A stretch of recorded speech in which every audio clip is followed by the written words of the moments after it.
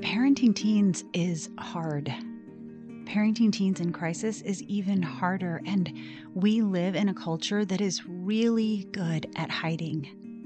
We keep these struggles tucked in real tight around us, and so when something happens in our families that's tough and maybe even a little embarrassing, we feel like we're all alone. I promise you that you're not alone.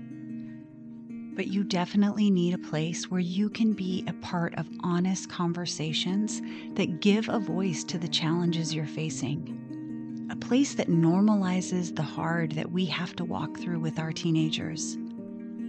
So I'm inviting you to join us on this path towards healing, where we'll discuss topics that drive out shame and teach us how to navigate the emotions and uncertainty that come with parenting a teenager facing the juvenile court system. This twice-monthly podcast is presented by Pathways to Hope Network, and we strive to do all of that while honoring the unyielding love a mother has for her child.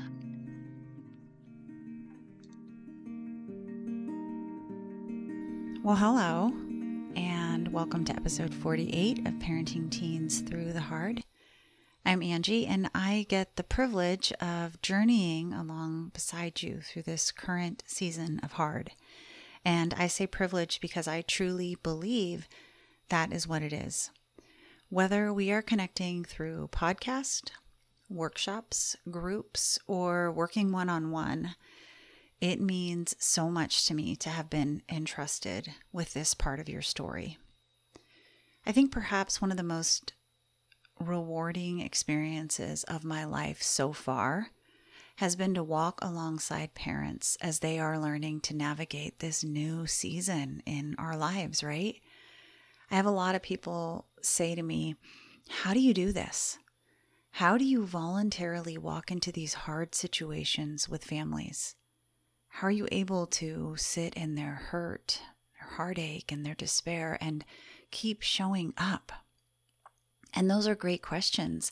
I think for some people, it's so hard to understand that they even question my motives. But the truth is, it's an honor. It's an honor because I get a front row seat to witness God working in their lives. I get to see these parents show up again and again in love, even when they're questioning every move they make.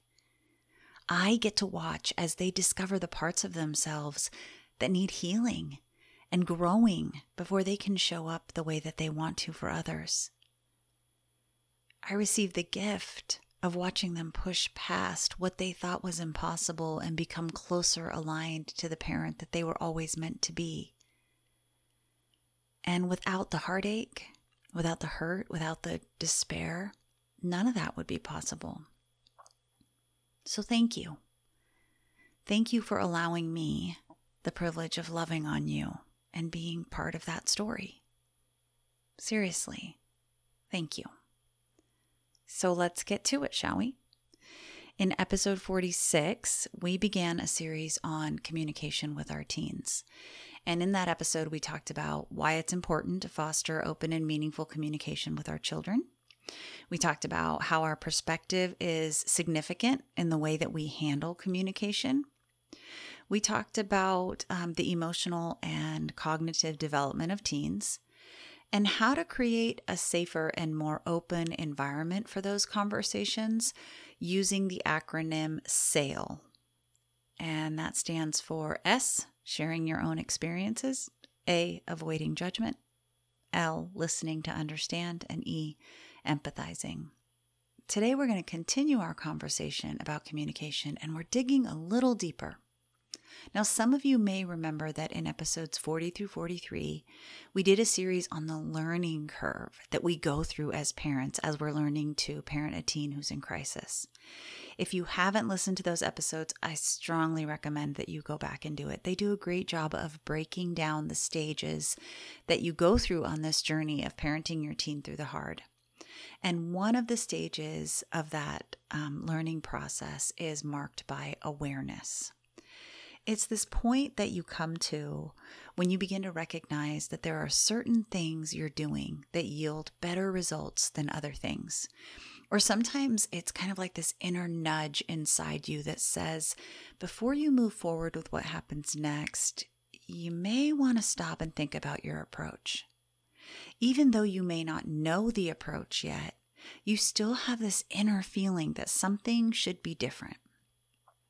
Sometimes when I'm working with parents, I'll have someone reach out and say, hey, I have this situation going on with my son or my daughter, and I need to talk to them about it, but I'm not sure what the best way to do that is.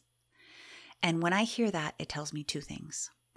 The first is that there's a shift happening.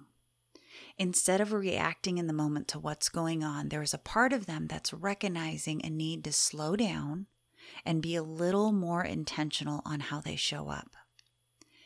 And the second is that a realization is occurring where they are beginning to see the areas they actually have control over and are experiencing a desire to want to act in congruence with the parent that they want to be. Those are both great signs that things are heading in the right direction because their focus is shifting onto themselves and what they can control. And that is where our power is. It may not feel like it, but these conversations are a gift. They're an opportunity to form connections with our teens. These are the moments where we can work on bridging the gap, gaining deeper understanding of their world, and most importantly, start having heartfelt conversations that give us and them a peek into their thoughts and feelings. As parents, guardians, or mentors, we often find ourselves trying to navigate this delicate balance between being a guiding presence and allowing our teens the space to explore their identities.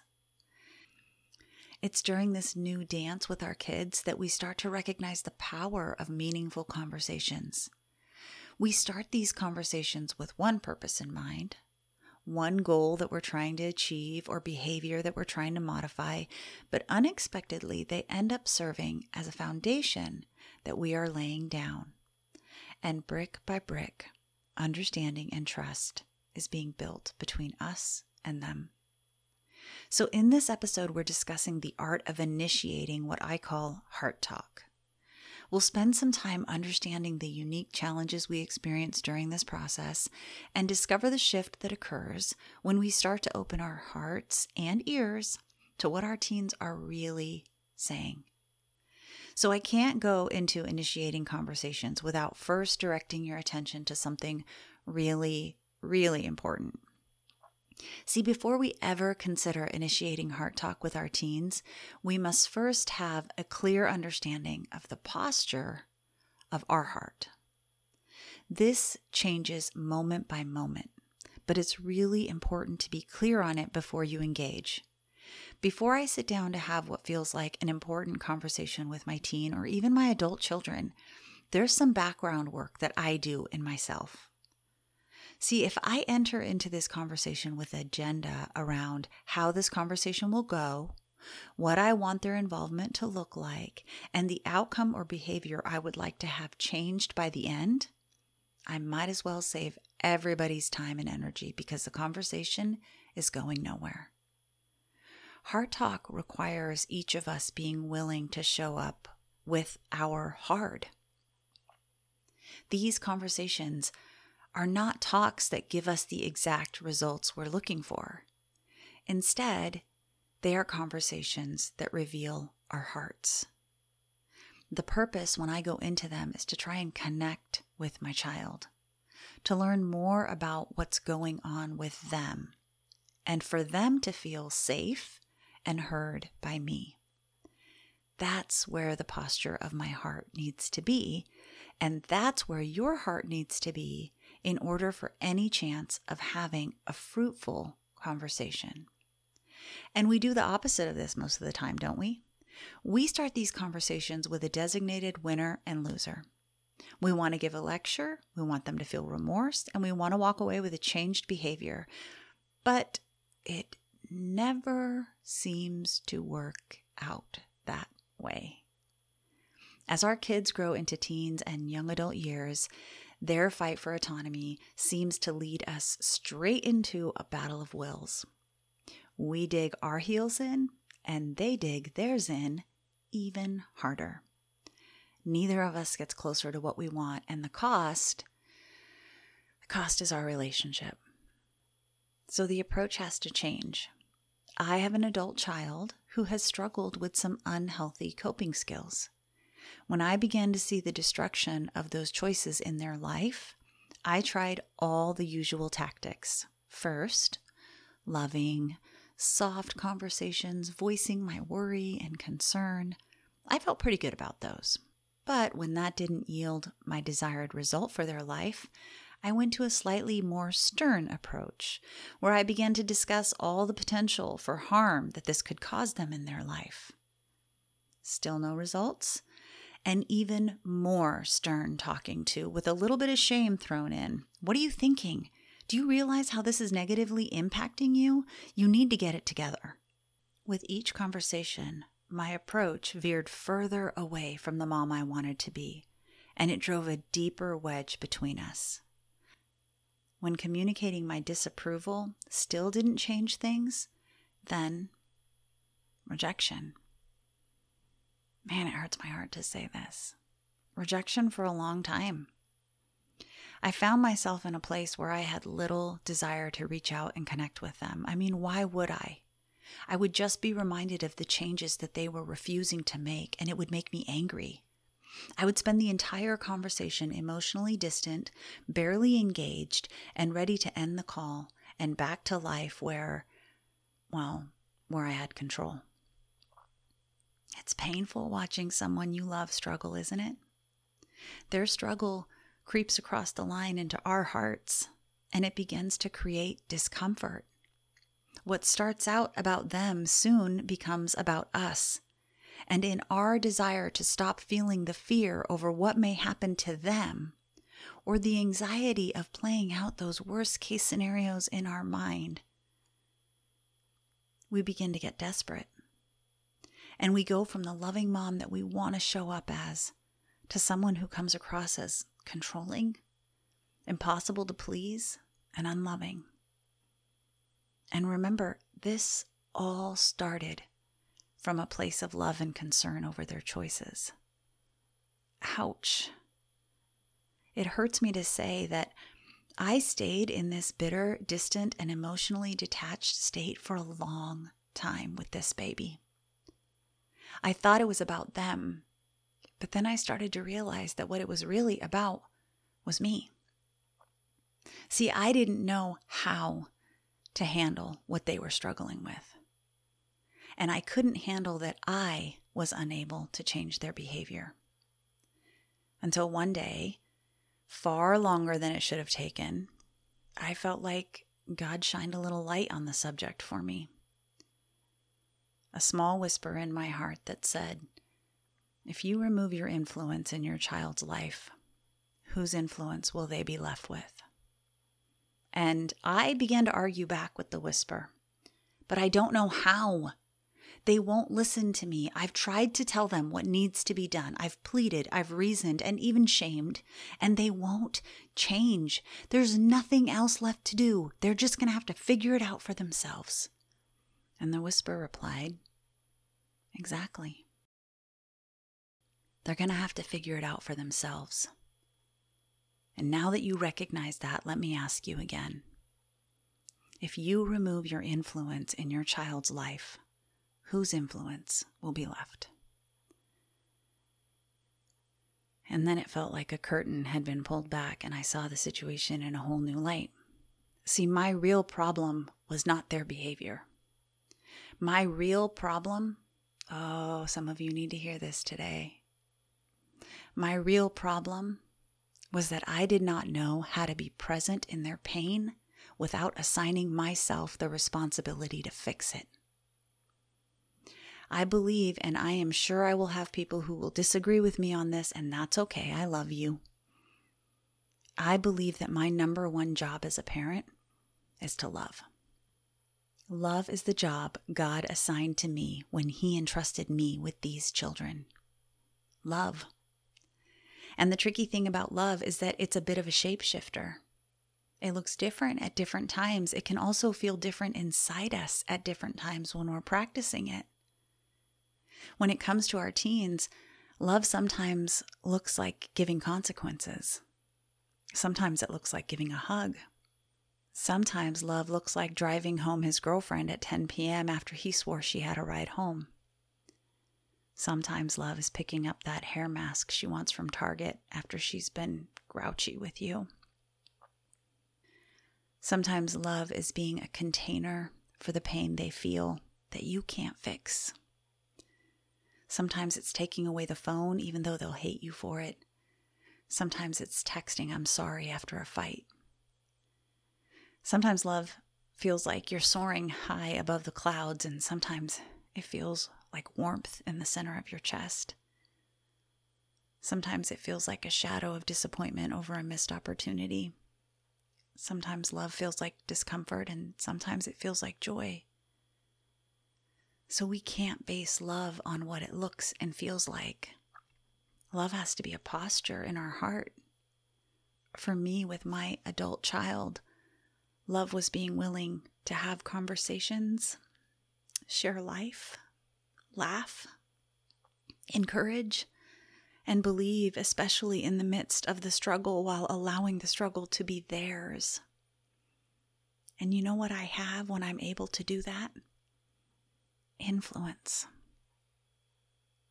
We turn up our nose at influence and typically chase control because control feels like power. But influence is silent power. Influence changes a life. It shapes a dream, and it does something that control can never do. It leaves your fingerprints all over their heart. Control will not get you closer to what you really want. Control is outcome-based. Influence is about the heart. And fam, we want the heart. So the first rule to remember is that conversations become truly heartfelt only when your heart's attitude is grounded in love rather than an urge to fix things. It requires playing the long game, recognizing that influence in your child's life will only come if you are willing to release your agenda in order to focus on love. And here's the crazy, wild, upside down thing about it. When your heart releases the need to fix in order to focus on connection, the connection begins to become the fix. The connection, over time, begins to chip away at the walls. The connection relaxes those heels that were firmly dug into the ground, both yours and theirs. It softens the soil around your feet, and you see things only love allows you to see. And I say all these things so easily, right? The words just roll off my tongue and into your ears, and some of you think to yourself, yeah, that makes sense. Love. Love should be the focus. It sounds so easy, but it's so hard. It's hard because it requires us to put to death all the natural urges we have as a parent. It's an inner battle, and the moms that I am working with on this process, and you know who you are warriors. Seriously, they are warriors because they are learning the discipline that is required to slow themselves down, to work out through coaching and talking and journaling all their fears and worries so that they aren't bringing that into their conversations with their kids. They're cleaning house on all the internal things they are thinking and feeling to make room for their children's hearts. And they have to be intentional about it, right? Because we all know that those feelings don't go anywhere. We can learn to allow our child ownership over their struggle without letting our desire to fix it come between us. But that doesn't mean that we don't still feel the need to fix it. So what do we do with that? It needs a way out. It can't just be stored inside us because it won't stay contained. It will ooze itself out and make itself known the very second we think of attempting to have a heart talk. So it requires work. Soul work. It requires soul work. Remember how we've talked before about assigning ownership to problems? What piece is mine? What piece is theirs? What piece belongs to God? That was a tip that I learned from a therapist that I worked with several years ago, and it has been one that has been like gold in my life. Well, this is ours. This is our piece. This is our work. So before we go into practical strategies for initiating these heartfelt conversations, the first thing you need to know is that before you will ever be able to experience connection with your teen or adult child in an area they are struggling with, you will first need to create order around that same subject within yourself. Otherwise, your clutter is just going to get mixed up with their clutter. So rule number 2 is, you got to spend time cleaning house before you invite over company. Cleaning house is a process I use when my desire to control what's happening is beginning to outweigh my capacity to love. And I also use it with my clients when they express a desire to have an important conversation with their child and want to get clarity around what that conversation could look like. To help you with this, I've created a PDF with Heart Talk journal prompts as a free resource. If you are interested in receiving them, just shoot me an email using my email below in the show notes and let me know, and I will be happy to send them to you as a free gift. Now, when you get them, I want you to think of this as self-care time. I read the other day that self-care is not saying I matter more, it's saying I matter too. So this is your excuse to grab your journal, head to your local coffee shop, order yourself something warm and comfy. My seasonal favorite is a London Fog. It's like a hug in a cup. And give yourself some time to clean house. Trust me, the peace of mind you'll experience afterwards is worth it. All right, so let's do a real quick review, then we're moving on to strategies for heart talk. Do we remember rule number 1? Rule number 1 is that conversations become truly heartfelt only when your heart's attitude is grounded in love rather than an urge to fix things. Rule number 2 is to spend time cleaning house before inviting over company. In other words, do your soul work. Once you have those 2 things in place, then here are a few strategies to consider as you open your heart to embark on a journey of discovery. One where conversation becomes less about correction and more about opportunity to connect, understand, and nurture relationship. Remember, the purpose of Heart Talk is to establish connection with our teens and young adults. It's to try and connect with our child to learn more about what's going on with them and for them to feel safe and heard by us. So here are a few things that can help with that. Number 1, choose the right timing. Pick a time when both you and your teen are relaxed and not rushed. Avoid bringing up sensitive topics when they are already stressed or busy with schoolwork or other activities. Don't try and squeeze these conversations in between school drop-offs and pickups or in the doctor's office waiting room. Number 2, practice empathy. Empathize with their experiences and emotions. Let them know that you understand and validate their feelings. Avoid dismissing their concerns or problems as trivial. This takes discipline. A few days ago, my son was talking about his frustration over his grade being low in one of his classes because his teacher still hadn't graded his late assignment. I don't think I have to explain to you the willpower it took to not say, well, if it hadn't been late in the first place. Instead, I focused on what he was feeling, frustration. I focused on his experience of learning this lesson and the heart in that. We all know that we are our own worst enemy. He didn't need me reminding him of that. Remember, communication is the anchor that keeps us present in their storm, and empathy is the anchor line that connects it to our boat. The next one is respect their privacy. Respect their boundaries and privacy. If they're not ready to talk, don't push. Let them know you're there when they are ready. Ask permission before delving into personal or sensitive topics. Ask your teen if they're comfortable discussing them. Respect their decision if they choose not to talk at that moment.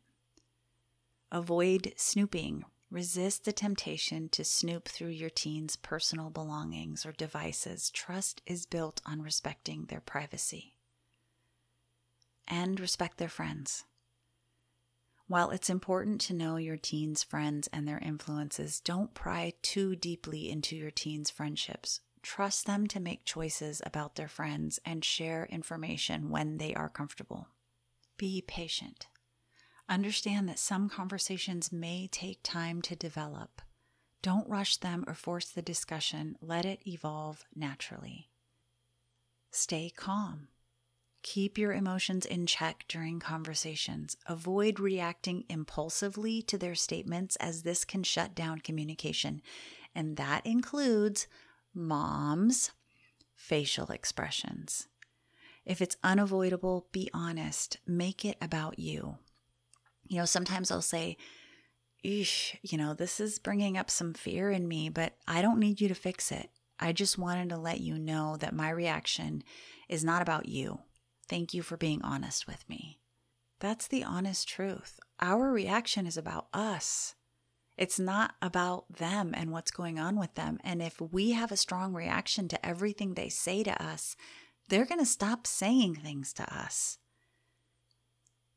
So there has to be a little bit of a disconnect that happens where we can allow them to grow and make their choices, even if those choices scare us, while focusing on our love.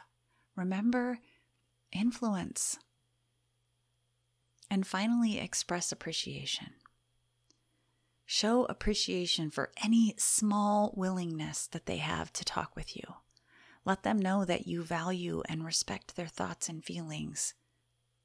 These conversations, I know, are a completely new way of doing things. We're not used to having these types of conversations. This is going to take time. When you feel frustrated because it doesn't magically work the first time you try, remind yourself, this is going to take time. When you get angry because you were trying to be nice and they were acting like a jerk, remind yourself, this is going to take time. When you want to cry because you miss feeling close to your child, remind yourself, this is going to take time. If you practiced doing the waltz with a partner for 15 years and then all of a sudden you had to learn how to do the cha-cha, what would that look like? You'd be stepping on each other's toes, struggling to find rhythm. You'd feel frustrated, tired, like you want to give up. You'd be tempted to force your partner to stay with the waltz. Who needs to learn a new dance? But they are your partner. And if you want to keep dancing, you must be willing to learn the dance they want to learn. The New York Times did an article titled How the Body and Mind Learns a Dance. And in it they say when learning, most dancers share a relatively similar path. First learning the choreography, and then adding layers of detail and color. Finally, they absorb the work so completely that its elements literally become automatic, leaving the dancer's brain free to focus on the moment-by-moment nuances of the performance. Remember episode 43 when we talked about the final stage of learning to parent a teen in crisis? Well, the article goes on to say dancers call it muscle memory. And while it obviously manifests itself physically as far as dance is concerned, what actually happens, according to neuroscientists, is that the movements become thoroughly mapped in the brain, creating a shorthand between thinking and doing. We speak of a musician's fingers or a winemaker's nose, yet the resulting product is all the brain's doing, explained Daniel Glaser, a neuroscientist who works at the Wellcome Trust. Of course you need a body to dance, he said.